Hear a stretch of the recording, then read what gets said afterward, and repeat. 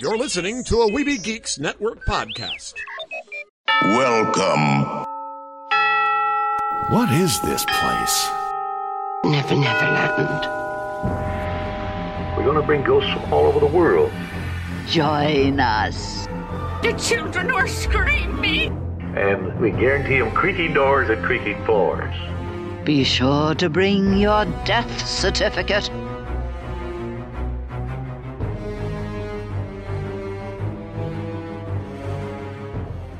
Take your pixie out of your pockets, Neverlanders. Sprinkle some of that pixie dust around. Think your doomed happy thoughts. I guess ready to fly away to Neverland, where we are all doomed here. This will all make sense later. We're all doomed to never grow up. That's what it is. See? But of course, I am your head lost boy, Jeremy. You can call me the Spider-Pan. Oh, and guess what? I know you've missed him. Lost boy Eric Retlaw, he's back. Hello. Yay! I'm glad you missed me. Yeah, I'm glad that a lot of things missed me. You know, boots, shoes. Promises you don't intend to keep. I don't know. Hi everyone, glad to be back. Yes, it's been a long time coming. And we, especially Holly, with all the crazy things going on in our lives, because you're still, I think, recovering from a move, and you've had your job change, and you're not that he's working for somewhere else. He just gets to work from home now. Yes. I get to make a 5-minute or a 5-second commute from my bed to my desk. So working in your pajamas. Yes. Yeah. Sure. Yeah. Yeah. We'll say you're wearing pajamas. We know you're sitting around in your underwear, just like, haha. The phone calls will never see me. And of course, I'm in the middle of transition and trying to purchase a home, which will start moving in November, as long as nothing goes wrong. Because boy, it's like a tightrope you walk when you're trying to purchase a home, apparently. And one little thing. Yep. It's never certain until you have those keys in your hand. Yep, and then of course we give those keys back because I'm putting on new locks because my wife does not like the idea of not knowing where the other keys would be. And I've been trying to say, well, this guy Dan, he says he's lived alone in here for the last 5-6 years, so who else would have a key? But, we don't know. He may have given some out to friends. And I've even had that thought because the doorknob or door set, whatever, deadbolt set that I bought, I noticed has like 4 or 5 keys, I think, in there. It's got like a set of different keys of it, and I figure it's the same key for the deadbolt and the doorknob. So I'm thinking, well, we could give one maybe to my in-laws. Maybe even I don't know. My in-laws would probably be more prone to come and help feed the cats, but give it to my best friend Philip in the case he ever needs to come by when he gets to where he can drive again. Which I haven't updated anybody on that. They have activated his implant. It's going to take up to 2 years of seizures for this little implant to record the data to learn how to try to stop the seizures in his brain, for anyone who's been following up on Lost Boy Philip whenever I mention him. But that's where he's at. So hopefully in 2 years, he'll be able to get his driver's license back. Oh, good. Provided this all works. So, but that's another, there's all kinds of other complicated issues that are not as much fun going on with poor Philip. So anyone who is a praying type, please keep praying for a good old Lost Boy Philip. So he's still dealing with a lot of things. But, so I figured I'd give him a key and stuff, but having some extra keys for people who, like, maybe if we go on a trip or something that could come and feed the cats and that kind of thing, like, well, we have a key, and, like, we trust you to have a key, and if we're home and you come and want to use a key, knock first and warn us that you're coming in. Don't just walk in with it, because it might be pajama day, Yeah, so. Pajama day, sure. Just like pajama day at work for me. Gotcha.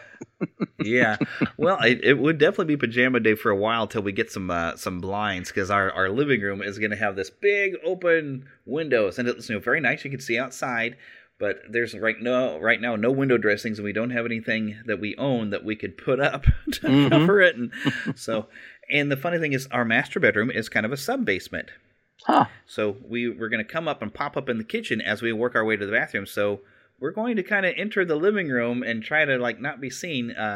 Like if I get up to go to the shower, I have to go down from the downstairs and work my way and go up it's not a full second floor, but it's, one of those mid-level, I guess would be, where you go up to this bathroom. Which, we do have a bit of a bathroom downstairs where our master bedroom's going to be, but it really only has like this nice hot tub bathtub where you can fit 2 people in it. But, there's no shower curtain or anything. So it's not really conducive for like trying to shower off down there without making a mess.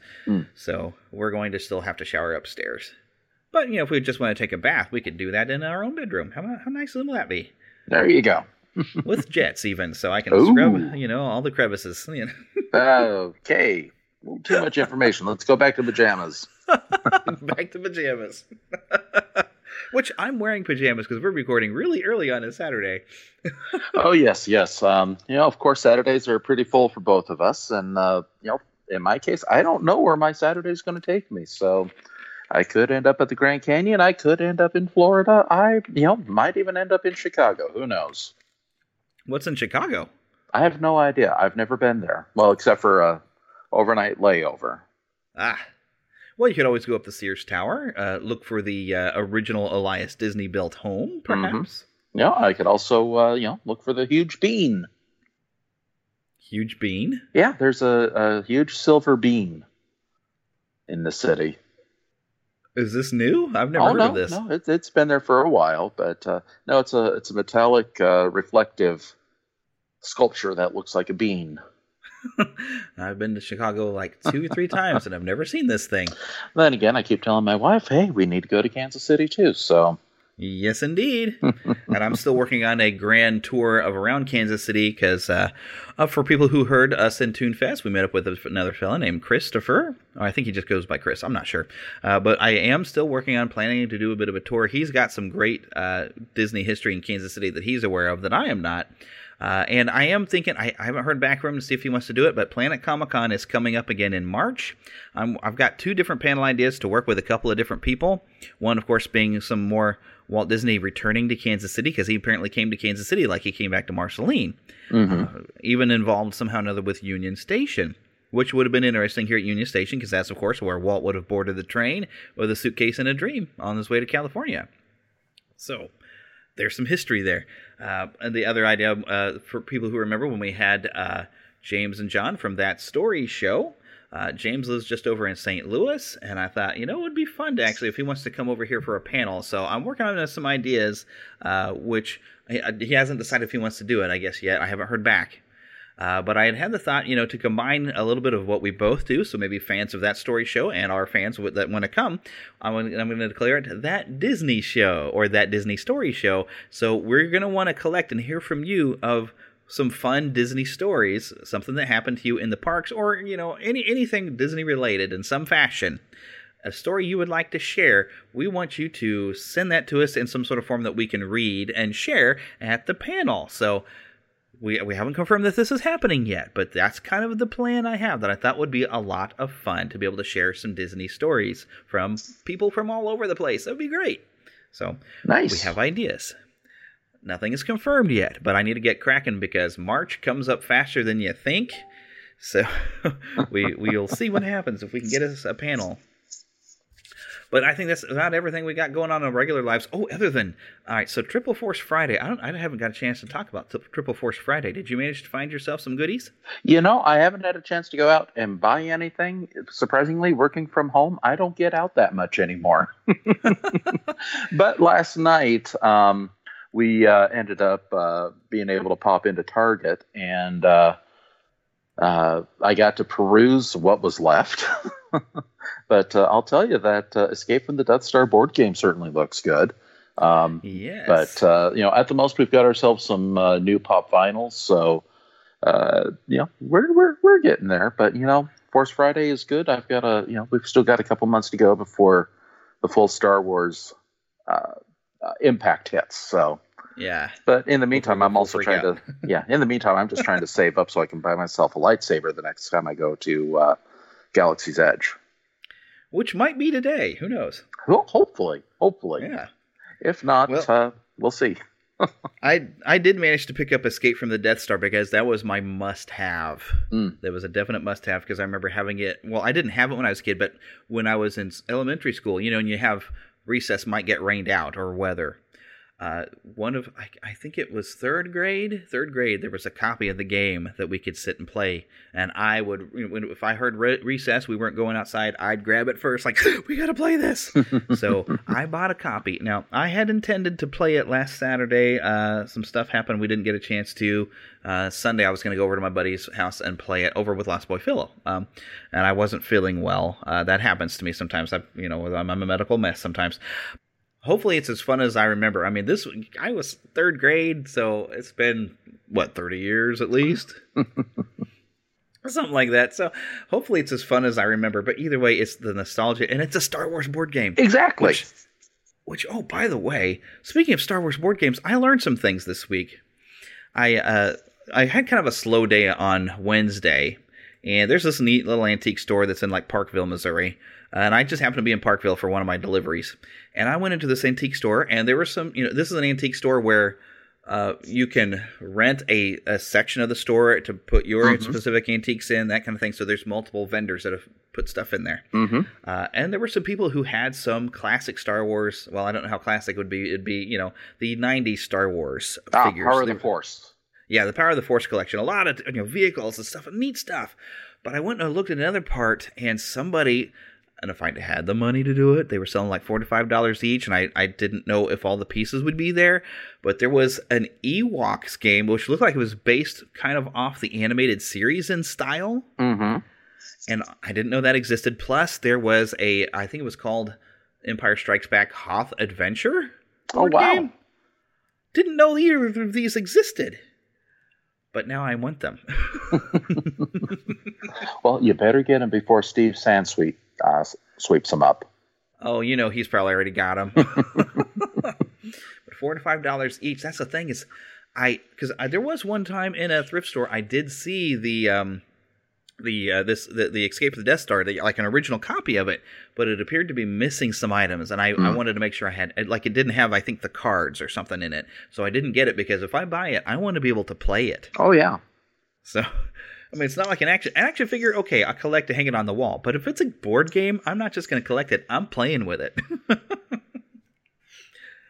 So, and I got a lot of board games I haven't gotten to play with. Like, I've got a Lord of the Rings Risk. I've got Harry Potter Clue, which I have played. Harry Potter Clue is a lot of fun. It's awesome. So, but I got to play this. And like I said, keep an eye on our Twitch channel, because I will live stream and play it. And we might even do it more than once, Maybe even some other board games. If people really like watching us play a board game, believe me, I'll keep streaming it for you, because it'll be fun for me. Board games are pretty cool when they're geeky stuff. Oh, yeah. So... But anyways, I think, is that enough chatter from us? Should we move into some news? Because we have a lot.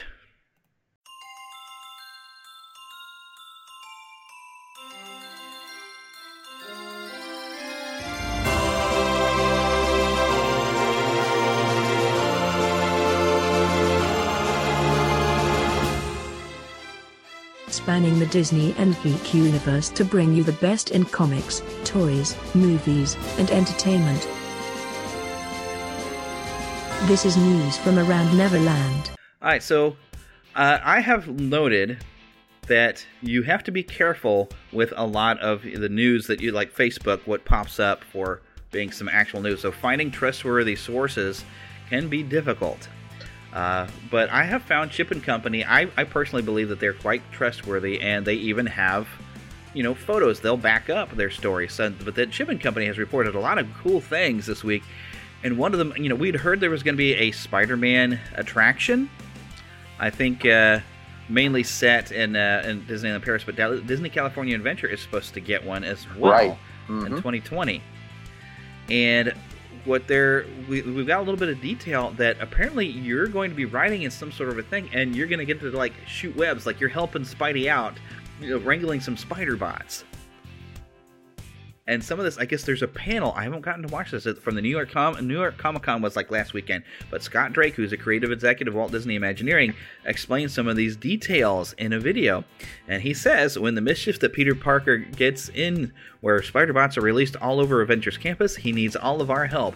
That's where we step up, we get in these vehicles, we go on this crazy adventure through all different parts of the campus, cleaning up and slinging webs right next to Spider-Man. Nice.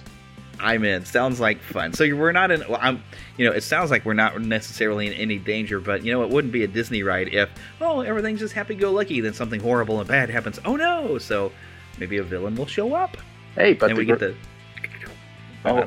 Well, I was just going to say the great thing about a Disney ride, when things mess up, you get to say, "Hey, I've always wanted to do this." Yes. And believe me, I've always wanted to be able to shoot webs. I'm a weird enough person. Confession time. Like, if I want the TV remote, and usually it only happens when I'm the only person in the room, and the TV remote is out of reach, and I don't feel like getting up, I'll either do the web shoot hands at it, like bring it over, or I'll try to use the Force. I'll even try to use the Force when my wife is sitting there and she'll hand it to me. I'm like, it worked. See, I did a mind trick. But I'll try to use the Force to bring the TV remote to me because I'm a lazy fat guy. So I'll confess to it. I've wanted to be able to shoot webs and use the Force. Well, and now you can. In 2020 you can. Right. Well, probably a little bit later because I got to save up some money to get me a trip over to Disneyland and Disney's California Adventure. True that. So are you feeling hungry for seafood? Seafood is not at the top of my list for any type of food, but I know that for a lot of people it is. Well, the Coral Reef Restaurant at Epcot is about to unleash a 30th anniversary of The Little Mermaid commemorative menu. Is Chef Louis behind this? He might. So if we hear strains of Le Poisson. Yeah, if you happen to be a crustacean, stay out of the kitchen. But they have items like the Dingle Hopper Shrimp Cocktail. It does say Chef Louis' Lobster Seafood Boil, so he might be back there. But also King Triton may be back there because there's a King Triton Key Lime Tart. Okay, that I'm into. Who knew that they'd got limes under the sea? Well, you put the lime in the coconut, and you drink them both. Oh no, that's the wrong lime. Which I have actually gotten to do. Side note, those Bywaters, because I've been trying to drink less soda. They have a really good lime coconut one, and every time I drink it, I think of that song. It's really good. But yeah. Well, Bai does not endorse this show whatsoever. They're not paying me anything, but they are welcome to sponsor, and I will talk about your lime and coconut water because it's really good. Oh, anyway. Yes. Well, this menu is going to be limited time. It starts October 19th, and you can make reservations through the My Disney Experience app, which I tell you, I absolutely love. And that's one of the main reasons why I want to get back to Galaxy's Edge is to use, actually not the My Disney Experience app, but the Disney Play app, because it is so interactive with Galaxy's Edge and Batuu and Black Spire Outpost. But yes. Getting to be the spy. Oh, yes. I've actually already got a couple of badges on it, so. Nice. Yes. I'm sorry, I'm taking over the podcast here. That's okay. But speaking of The Little Mermaid. Yeah. And I don't know how I missed this, that this was happening. I guess we've known about this for a while, but I wasn't paying attention.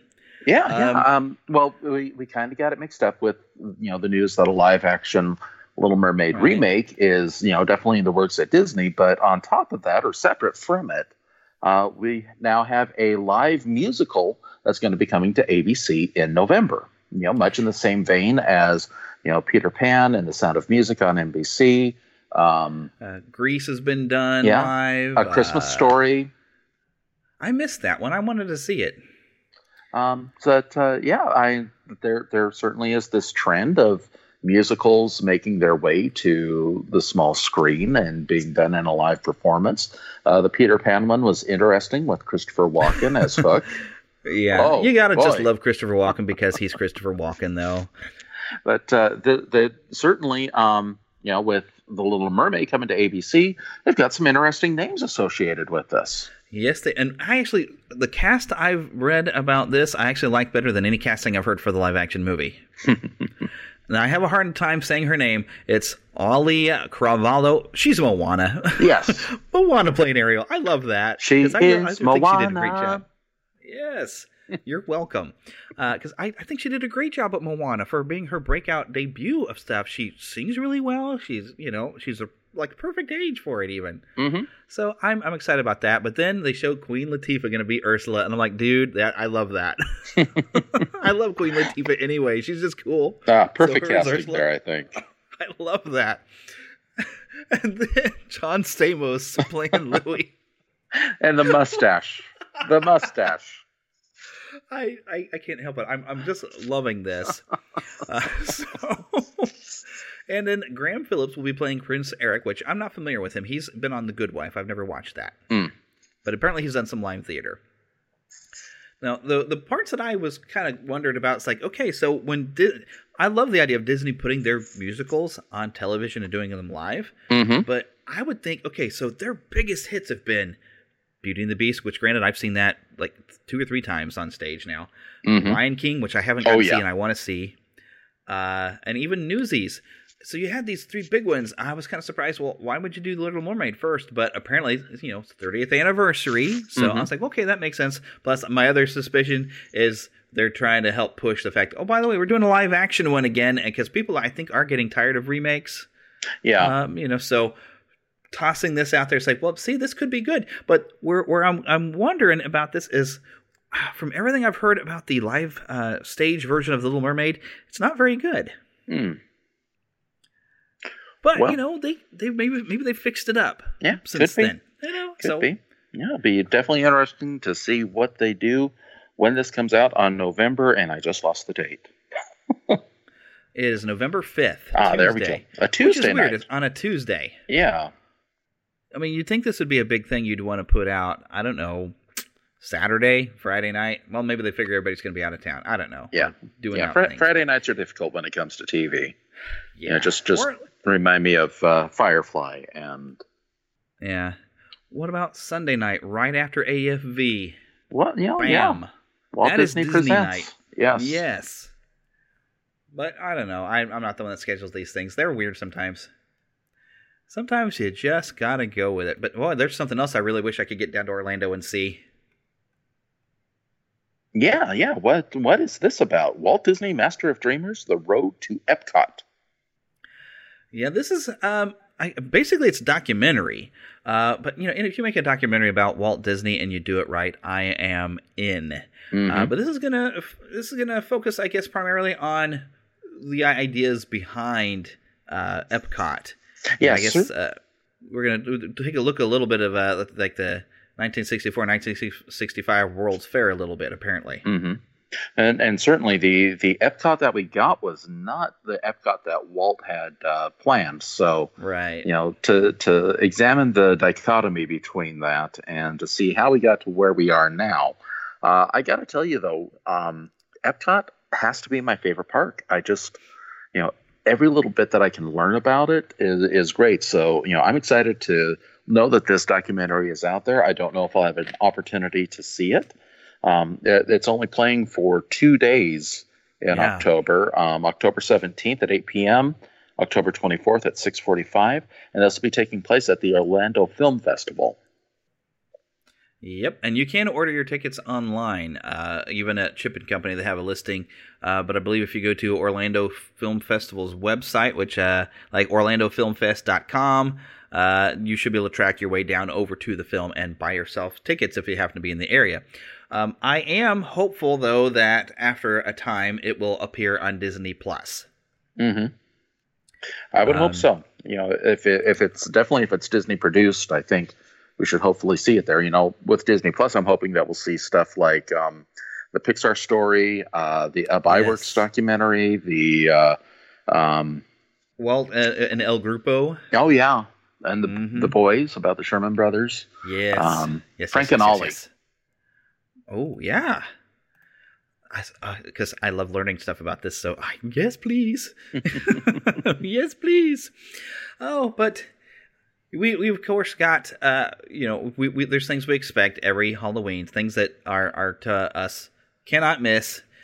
I mean, granted, ABC, a lot of their shows is going to do some Halloween special stuff, and that's nice, but it's Halloween the Great Pumpkin, Charlie Brown. Time is here. Oh, yes, exactly. That's... we know when it's going to air. Tuesday, October 22nd. And thank goodness they actually moved it down to be closer to Halloween. Good. Because we got to where it's like the first week of October, they'd already played it. I'm like, well, wait a minute. So, but that's, I figure this is times Eastern, like 8 o'clock. It's probably going to be 7 o'clock. The Great Pumpkin, Charlie Brown. I wouldn't be surprised if there isn't something tagged along with it. Which, oh, by the way, tagged along with it, Toy Story of Terror. So we'll air directly afterwards, Tuesday, October 22nd. Now, because we get used to like Peanuts, sometimes they have like a second Peanuts cartoon they'll show after it sometimes. But no, we get it tagged on with Toy Story of Terror, which I do enjoy that one as well. Yes. In fact, as I was had my surprise trip out of the house yesterday, I stopped at Target, and they have this available to buy. Toy Story as of Terror? DVD, yes. Nice. So, yeah, it usually pops up like every year. I should probably pick it up. What I would like is if they did a Toy Story holiday collection and just put them all together. Because that's how I got my Prep and Landing, and it had both specials in one collection. And I was very happy to get it both in one go. Yep. I've got that collection as well. Yes. Do love it. Alrighty, and so moving along. This is, I'm calling this from the Weird News Department. And I will try to get the audio here because on Chimp and Company they even covered this. But, so, somebody in, what country were they from? I gotta find it again. But somebody named Crisco, Zoltan Crisco, Krisko. I know, it sounds like he's greasy. No comment. He's Hungarian. He's Hungarian. But he says that he's composed, and you can hear it. Linda the Policewoman, he put the music on a television show from 1984 in Hungary. And there is a part in the theme song that at least has one phrase similar to the 90s X-Men animated series. But then that's the only similarity, is that one line. Now, what are the odds that the composer of the 90s X-Men animated series saw this Hungarian policewoman show that nobody's heard of until this guy suddenly now, however many years... after the fact. Oh, and even the composer, Georgi Vukan, by the way, is composer of the Linda theme song.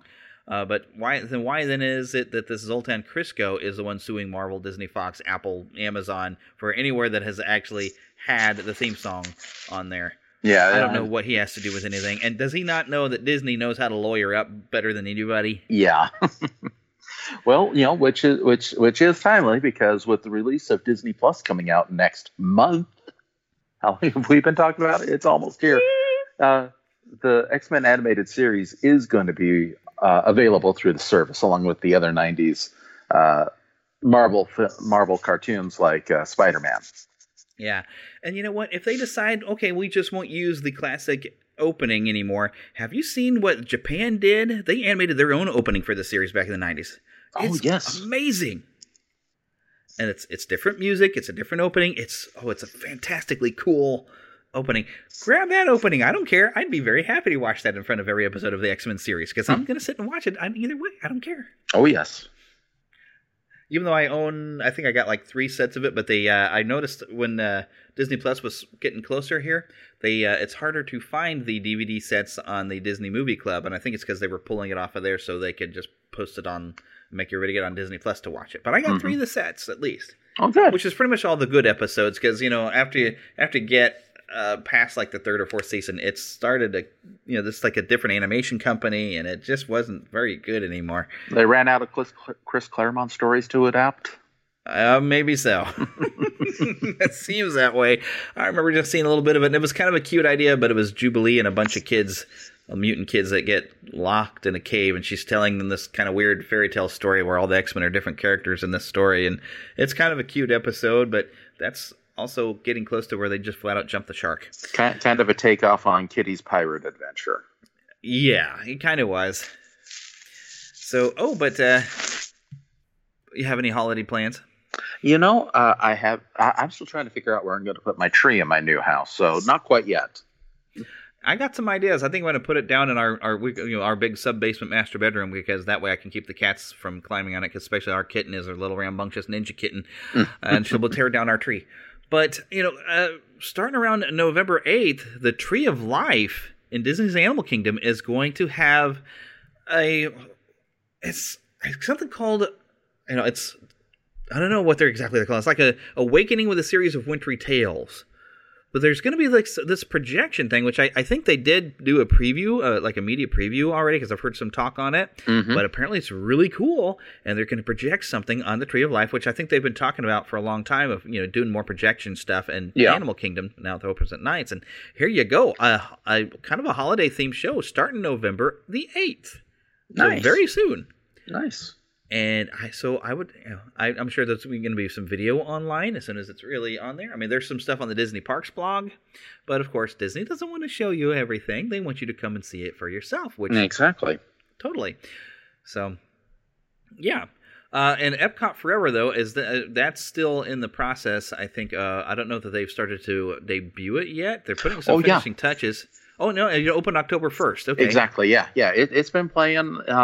most nights. There have been a couple of nights due to rain or heavy winds that they haven't been able to have the show go forward. But it's definitely already begun its run. And of course, this is Epcot Forever is not going to be forever. It's just going to be for a few months while they're preparing for the next real spectacular to take the place of Illuminations.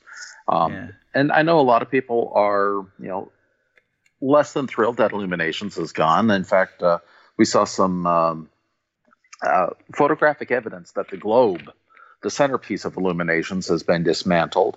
I saw that. Yeah. Oh. But, it'll be interesting to see what comes after Epcot Forever. I'm looking forward to it. I haven't seen Epcot Forever yet myself, so, I'll withhold my judgment until I can see it. But, there's definitely some good nighttime entertainment. Well, here's something interesting, though. Vote for the Disney Points of Life Volunteer Family of the Year is up on the Disney Points blog. I guess they all appeared on Good Morning America during the course of this week. But Disney Points of Light, they've teamed up to find the first ever Volunteer Family of the Year, and you can vote to send one of these families to Walt Disney World Resort and reward their organization or school with a $10,000 grant. Nice. These are families that they've made their community better, doing different type of things. There are videos that you can check out on the Disney Parks blog, so you can see what all the different families are. Voting is going to be open October 11th to October 22nd, and they're going to announce the winner on Good Morning America on Friday, November the 1st. Oh, check this out! All right, so there is a Stormtrooper plane celebrating Star Wars Galaxy's Edge. Yes. This is too cool. This is Disney with LATAM Airlines Group. They just unveiled this. It's a Boeing 7 LATAM. Okay, mm-hmm. I thought with capital letters. It was a whatever you call it with the capital letters. But anyway, so it's a special edition Boeing 777 aircraft that is they did this in Sao Paulo, Brazil. And this was designed by Disney's creative team. And let's see, how can you fly it? The aircraft will fly from Sao Paulo to destinations including Orlando, Miami, Madrid, Frankfurt, Paris, and London. And while in the air, passengers will be able to enjoy all 10 films of the Star Wars collection on LATAM's onboard entertainment platform, LATAM Play. Nice. During the unveiling, some of the customers in the maintenance center at Sao Paulo, I can't say these names, I'm sorry, but they were surprised with an all-inclusive trip to experience Star Wars Galaxy's Edge at Walt Disney World Resort. So what? Did they actually take people who went to the thing and say, hey, hop on the plane, we're going to fly to Orlando? It could be. Man, that's times that I wish I was not here in America. Like if I'd have been in Brazil, I could have hopped on this plane. Wow. Oh, wow. Such neat stuff. All right, well, you know what? I think it's time we visit the trailer park. Mama, another gator got in the house. Another gator? Give me that shovel. Come here. Get it, Mama. Get that gator. The Neverland Trailer Park. In fact, when we go in the trailer park, we should probably go onward into the trailer park. I couldn't help it. I'm sorry. Well, let's get this quest going then. In times of old, the world was full of wonder and magic. But times change. I'm a mighty warrior. Morning, Mom. Hey, birthday boy. By the laws of yore, I must dub thee a man today. Kneel before me. That's okay. I have a gift from your dad. He just said to give you this when you were both over 16. No way! It's a wizard staff. Dad was a wizard. What? Your dad was an accountant. This spell brings him back. For one whole day, Dad will be back. What? Back like back to life? That's not possible. It is with this. I'm gonna meet Dad? Whoa, feet! It's getting harder to hold!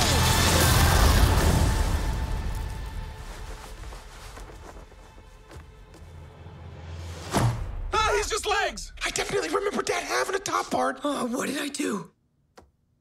Hi. We only have 24 hours to bring the rest of him back.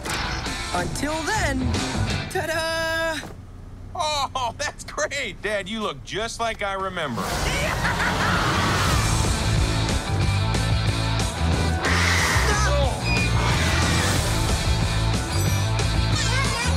You got a problem, Shades?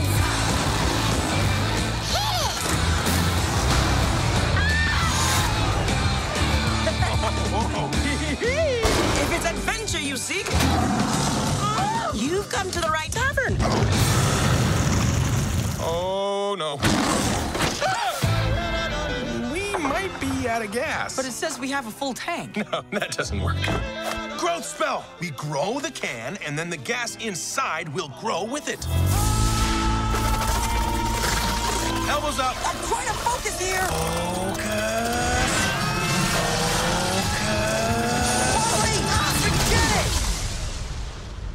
It worked! The can is huge! And the van is huge! And you're... Oh, no.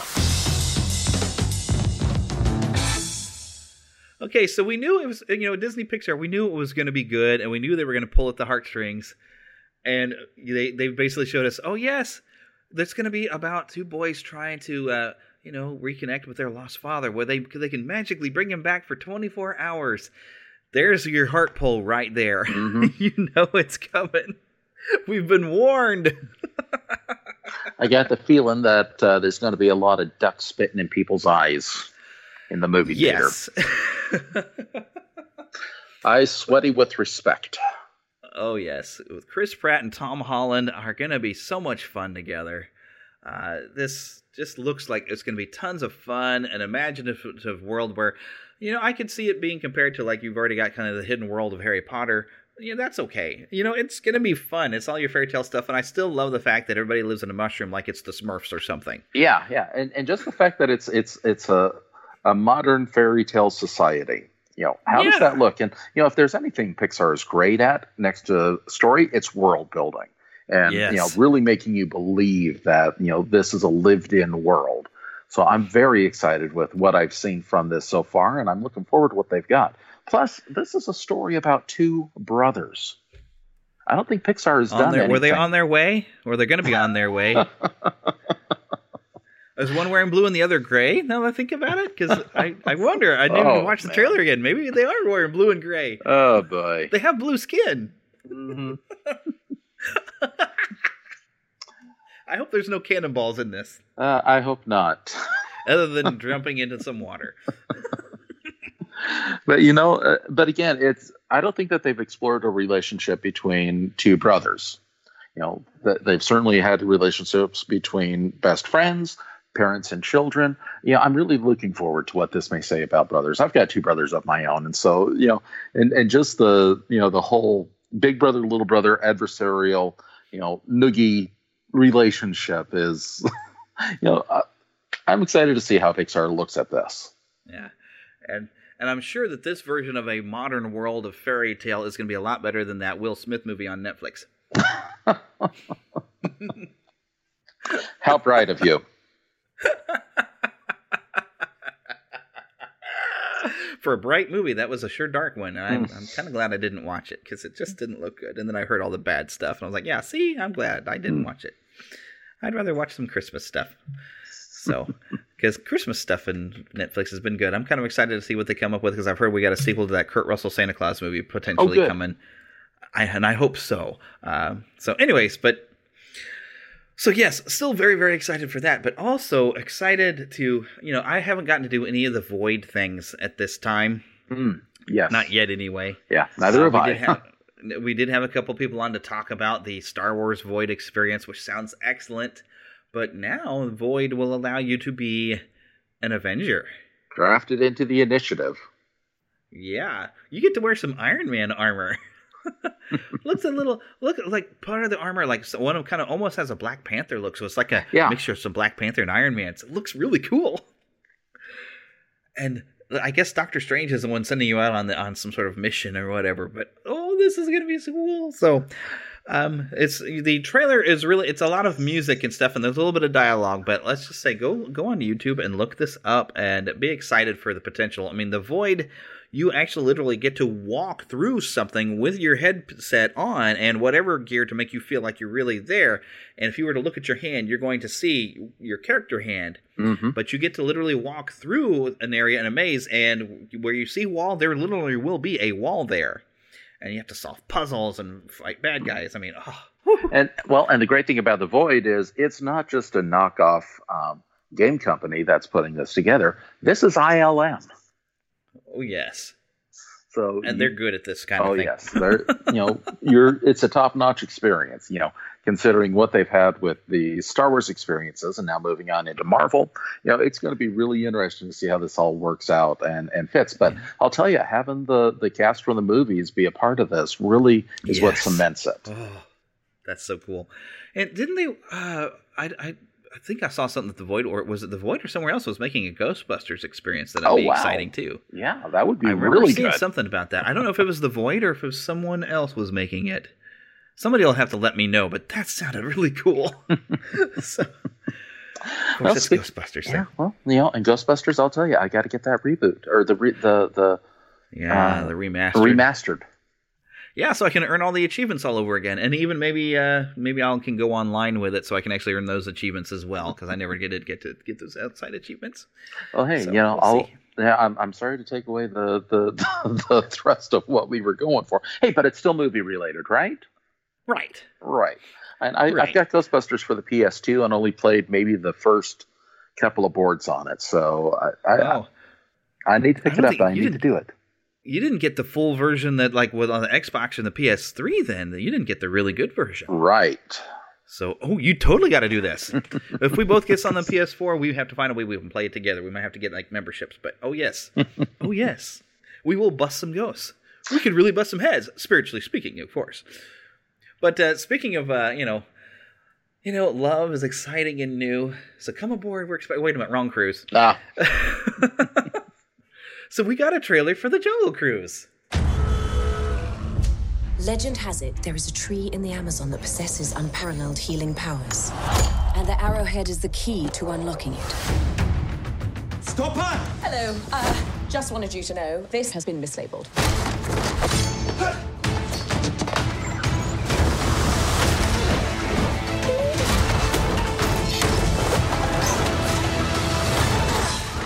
He's shipping out, lads? Of all the jungle cruises you could take in the Amazon, this one is undoubtedly the cheapest.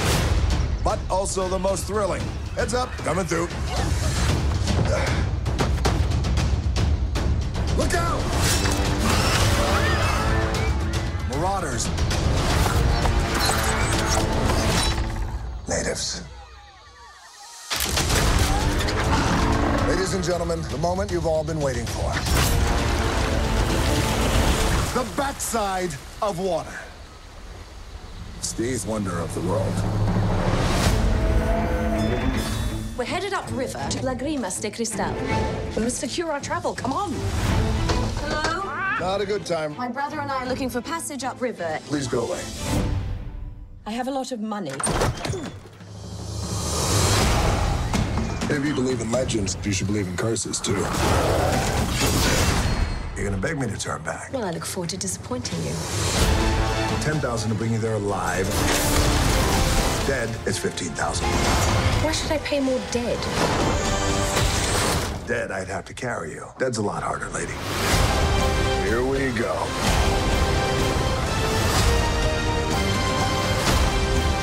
Oh, God, sorry, Frank. Sorry, strong form. I cannot swim. You booked a river cruise and you can't swim? The price just went up.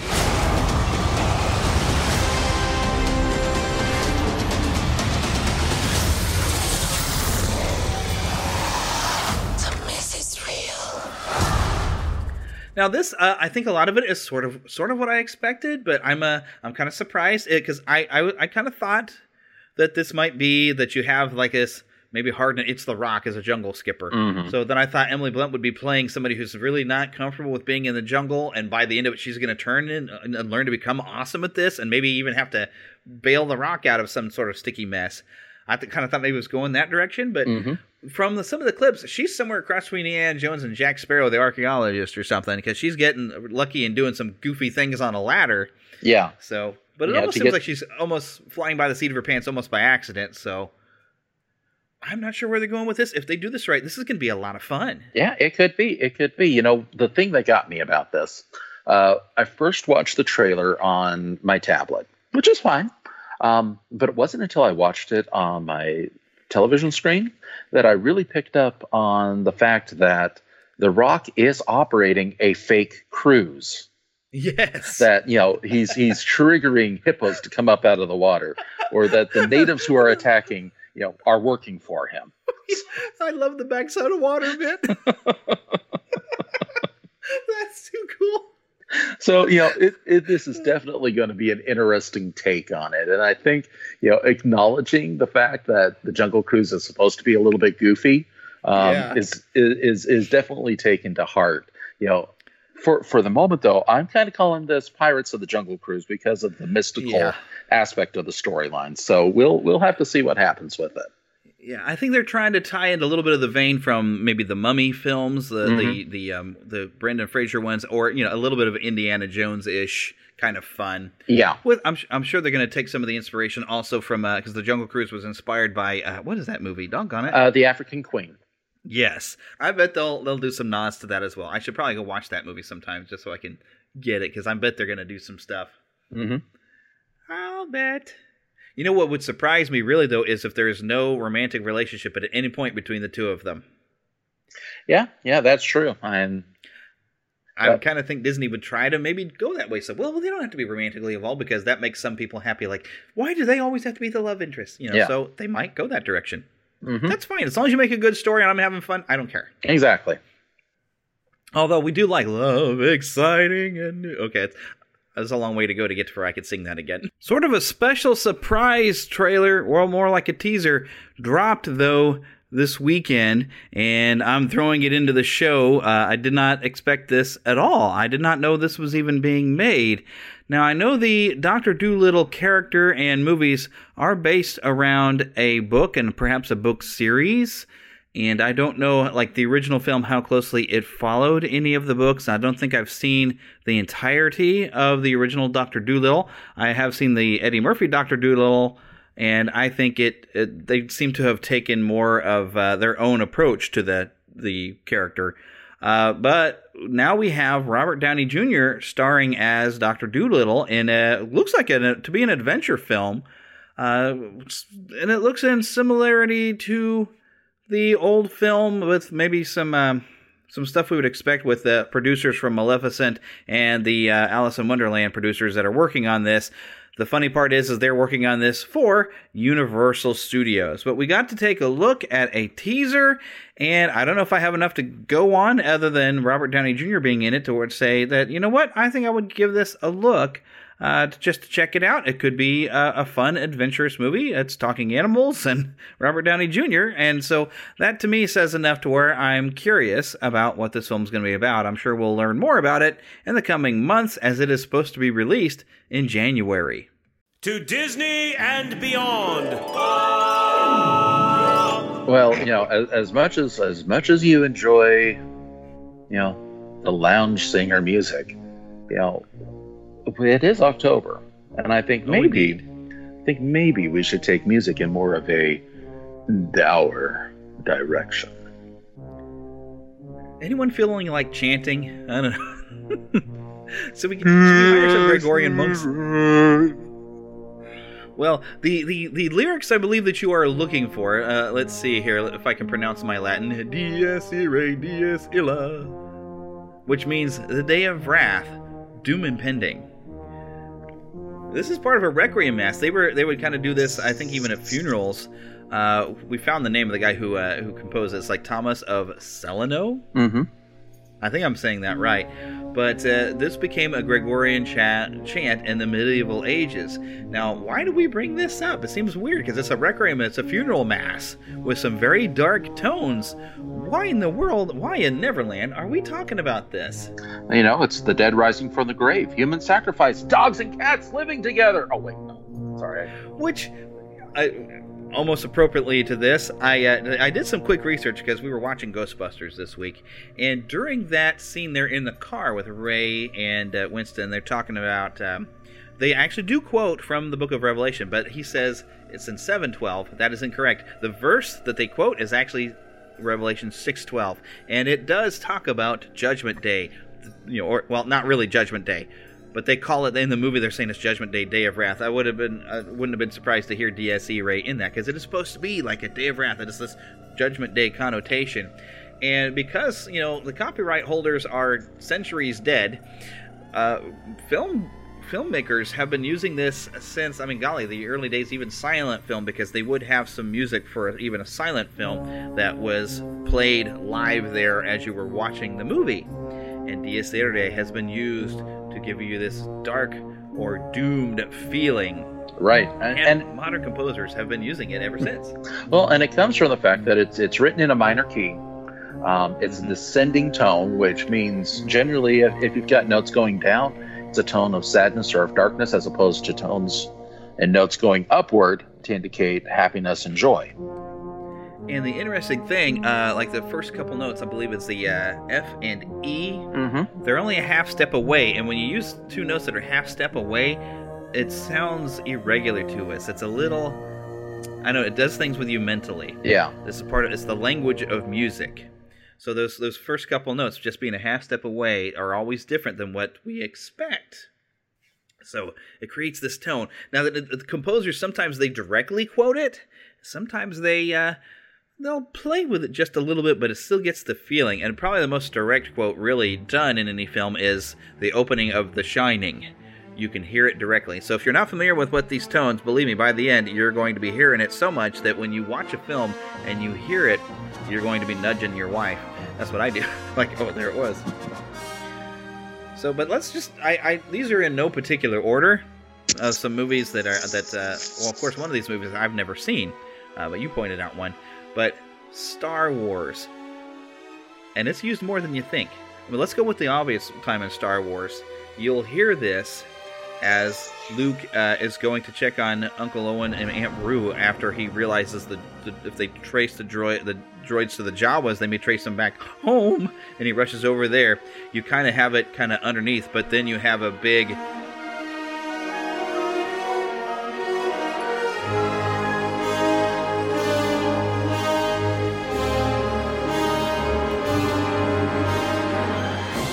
As Luke has now faced his destiny, he has seen a doomed thing and a day of wrath. And I got to give credit to Mark Hamill's acting. The look on his face as he gets there, then he looks down, and then he looks back up. The change in his face.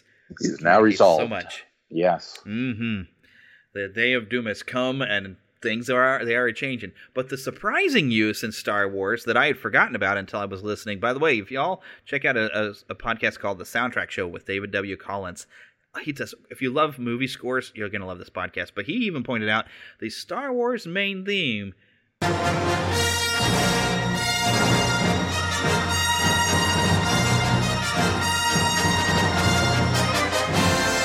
Now, okay, this is Luke's theme. This is the main theme. Dun, dun, dun, dun, dun, dun. You don't hear DSE Ray, but the resolve of the melody. Dun, dun, dun, dun, dun, DSE Ray. It's quick, but it's there. Then it kind of shows that they are the struggle against a doom of the Empire. It kind of brings that little bit of struggle in there. So, very, very cool. Now, the Dark Crystal I listed in there, do you happen to know where it is used in the Dark Crystal? I don't. In fact, in most of these, well, I know we've been discussing this a little bit. I honestly am not even aware in most of these where it appears. Great! I get to educate you. So the Dark Crystal, and you're going to find this to be obvious of when they use it. But in certain scenes, because the Dark Crystal, if you've seen the movie, or if you haven't, maybe you've watched Age of Resistance and you haven't seen the original film. I don't know. But it's all pending upon this great conjunction where 3 suns shine as one. And when this happens, the great conjunction causes great change, sometimes good, sometimes bad, upon the world of Thra. And as the crystal remains cracked, if the great conjunction comes, then it will revitalize the Skeksis and they will live forever as things are, and it'll be very dark and very bad. So as we have these wide shots, sometimes we're watching the mystics maybe journeying, but we get a look, though, up in the sky as the suns, and anytime we really are watching these suns as they're coming closer slowly, we have...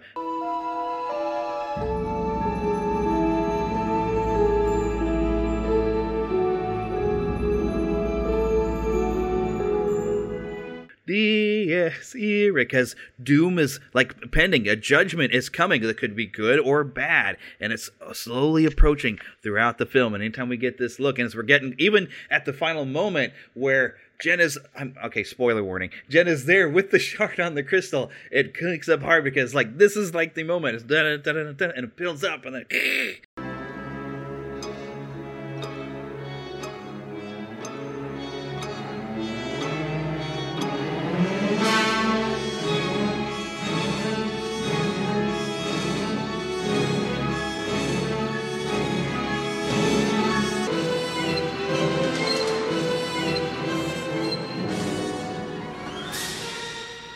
and then boosh, it's, yeah. This is what I don't want to spoil, so I'm just, and boosh is what we're going to get. Boosh. Hey, come on, you paid to listen to it, right? It was free. But yes, and that's, I think, one of the times we were watching the film before the Age of Resistance came out, and I think I was nudging my wife on the couch, like, oh, hey, you hear that? You hear that? I think I'm annoying her with it too much. Because once you hear it and once you get it, you'll be catching it all the time, and you'll get excited to hear it. Well, this next clip, I have not seen all of Close Encounters of the Third Kind. Yeah, well, while you may not have seen all of it, you know that there's kind of this, ethereal, why are these aliens coming? What are they here for? And why are people attracted to Devil's Tower out in South Dakota? Or is it Montana? I don't recall now. But, there is this kind of sense of dread as, why are they here? What are they doing? And as you listen to the score, it does They've pop come for our up. Butterfingers. Yeah. Oh, no. Okay, I'm stopping now. Go ahead.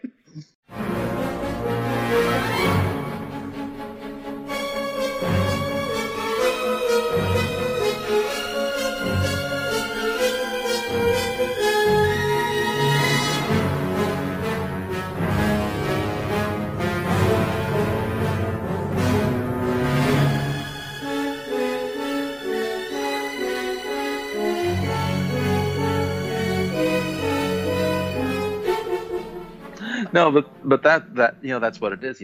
Everyone who's examining, they don't know how to, why are they here, and and they come up with the communication of using music in and of itself, which is even still just a slight variation on the Dies Irae. But yeah, it ties into the theme of the movie.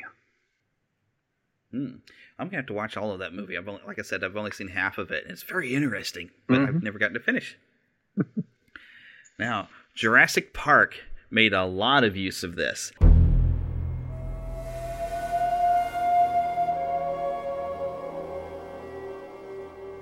Sometimes directly, and sometimes it's like, I think, subtly hinted. Now, where you'll mainly hear this, in the soundtrack, I think it's only labeled for the scene where they're climbing up the electric fence as Laura Dern's character is slowly working her way to turn the power on as she's walking through. But you'll also hear it as Ellie Sattler, and Muldoon are it's them driving over to where the T-Rex attack has already happened before they find, of course, Dr. Malcolm there with a broken leg. But you'll hear this kind of suspenseful version of Dies Irae kind of just repeating kind of rapidly in both of those scenes.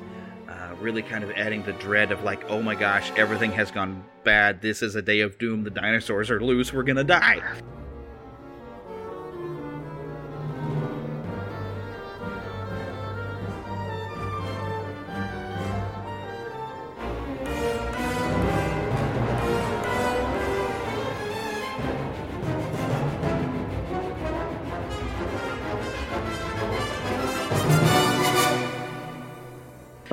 if you listen closely, you can even hear it in the main theme.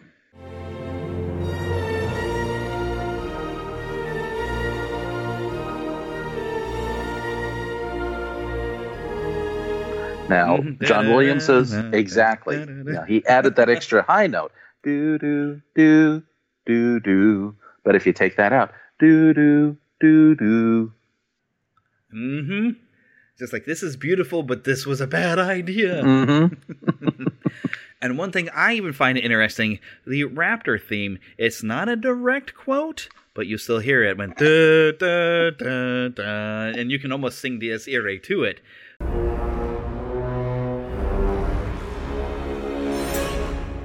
It's not the same notes exactly, and I think if I was better at analyzing music, I would even say maybe that instead of coming down that half step, maybe it's still the same note, but he just raised it an octave to still get the same tone.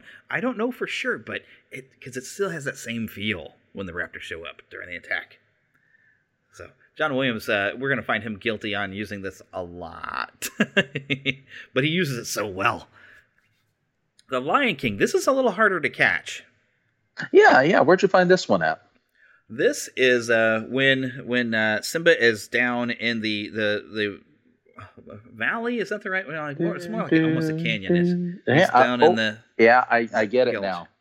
When he's down in there and Scar sends the hyenas down to him, it's kind of more action played, but it is there. Kill him.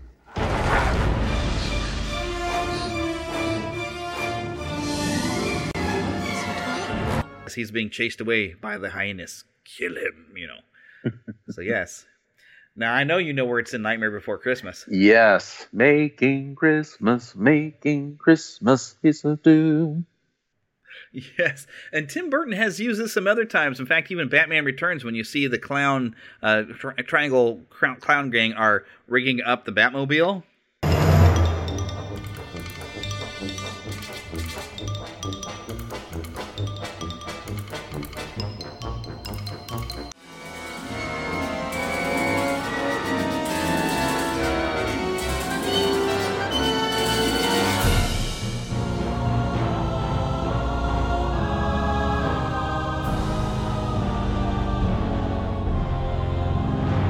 Actually hear it in there as well.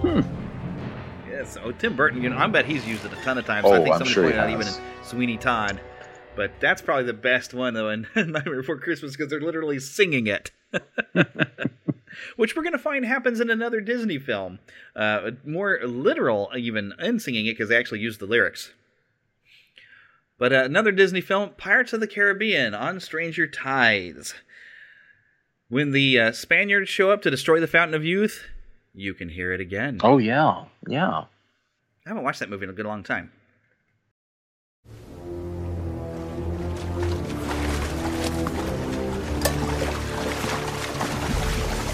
Señorita, the chalices, por favor.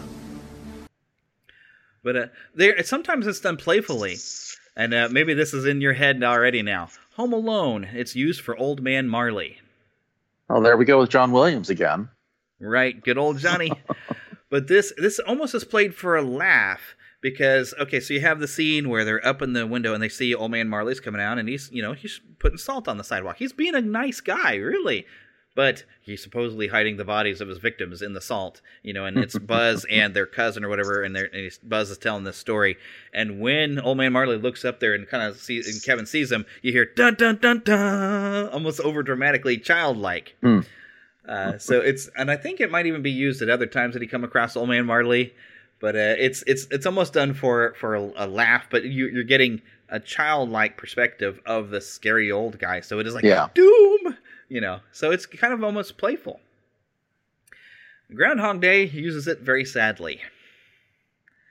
Do you know where it's placed in Groundhog Day? I don't. It's been a while since I've seen Groundhog Day. I watch it every year. But the main time you're going to hear it is when he's getting to be suicidal, and you'll hear it played very sadly and mournfully at the point where Bill Murray is standing at the top of a window in his pajamas of the bed and breakfast. I think, well, it's some building at least, and he just falls off, committing suicide. You'll hear it there, playing very mournfully, and it is a requiem at that point, and it's very, very, very sad. It's a Wonderful Life. Pirates!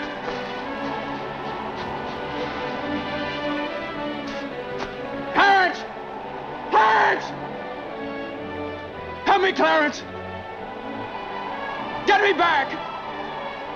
Get me back! I don't care what happens to me! Get me back to my wife and kids! Help me, Clarence, please! Please! I want to live again! I want to live again! I want to live again. Please, God, let me live again. When's the last time you watched this one? Christmas. Of course. So you'll hear it again on the bridge, and just, I love that movie. It's such there's a lot of old movies. They're just some of the best movies. Casablanca actually came up in the soundtrack show here recently, and I love that movie. So, I mean, old movies, when you're younger, sometimes you see something in black and white, and you're like, but some of those old movies are just fantastic. And they use Dies Irae sometimes. Well, if we look at the 2000s, let's take a look at Lord of the Rings. Yeah, and mainly the Fellowship of the Ring, you can find some uses for it, but it will occur throughout most of it. It's almost a theme for the ring itself.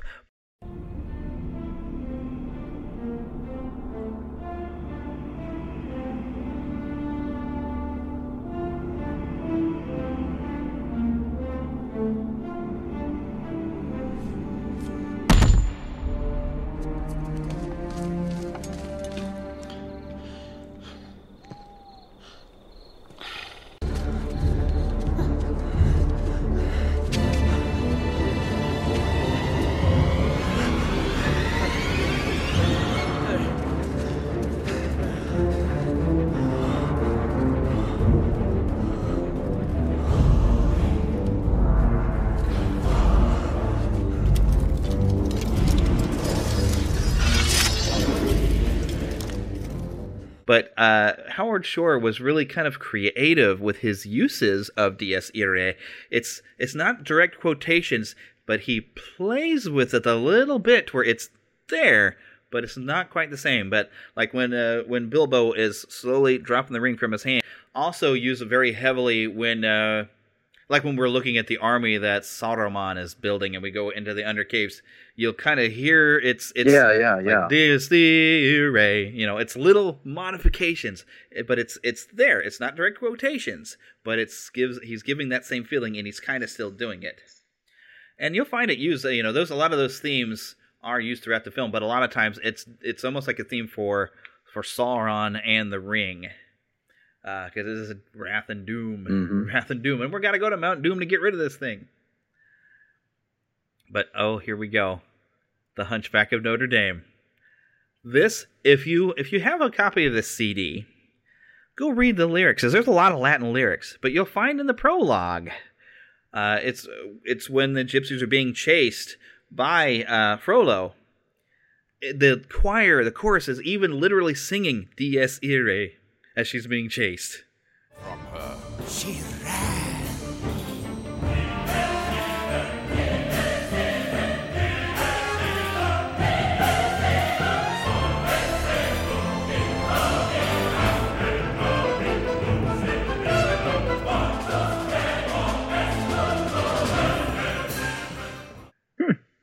It's so cool. I'm like, and it's something I never would have caught until I learned about this, and I learned that that's what it was called.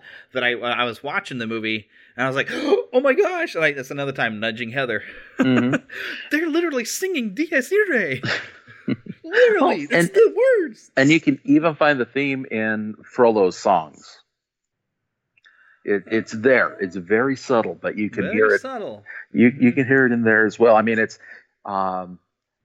Gypsy, see, it's your turn. Yeah. So it's not right on the full word. It's just right on the edge of it. And even in the song he sings with "You Are Before." Anyhow, okay. It's there. It's there too. It's there too. Oh, you are deformed. You are ugly. Well, I am your only friend. Yeah. Your only friend. You kind of can make that case, yeah. Yeah. I mean, it's kind of there, but it's not like overt, but it is kind of there. Yeah. Huh. Interesting. I only just noticed in that prologue because that got me excited when I heard him say the words. Now, it's weird how they use it in Gremlins 2. Yeah. How did they use it there? It's actually at the end of the film when they're killing all the gremlins. Appropriate. You know, because it's a day of doom for the gremlins. And you'll kind of hear it right. I think it's even right before you have what's left of the brain one singing, New York, New York. And it's really kind of slowly, but it's there. Mm-hmm. And then, this is one I'd forgotten about, because John Williams is so subtle with this one. The main theme of Jaws. And you're thinking of 2 notes, right? For Jaws? Doo-doo. But when it starts to pick up, he has a highlight note that turns doo-doo.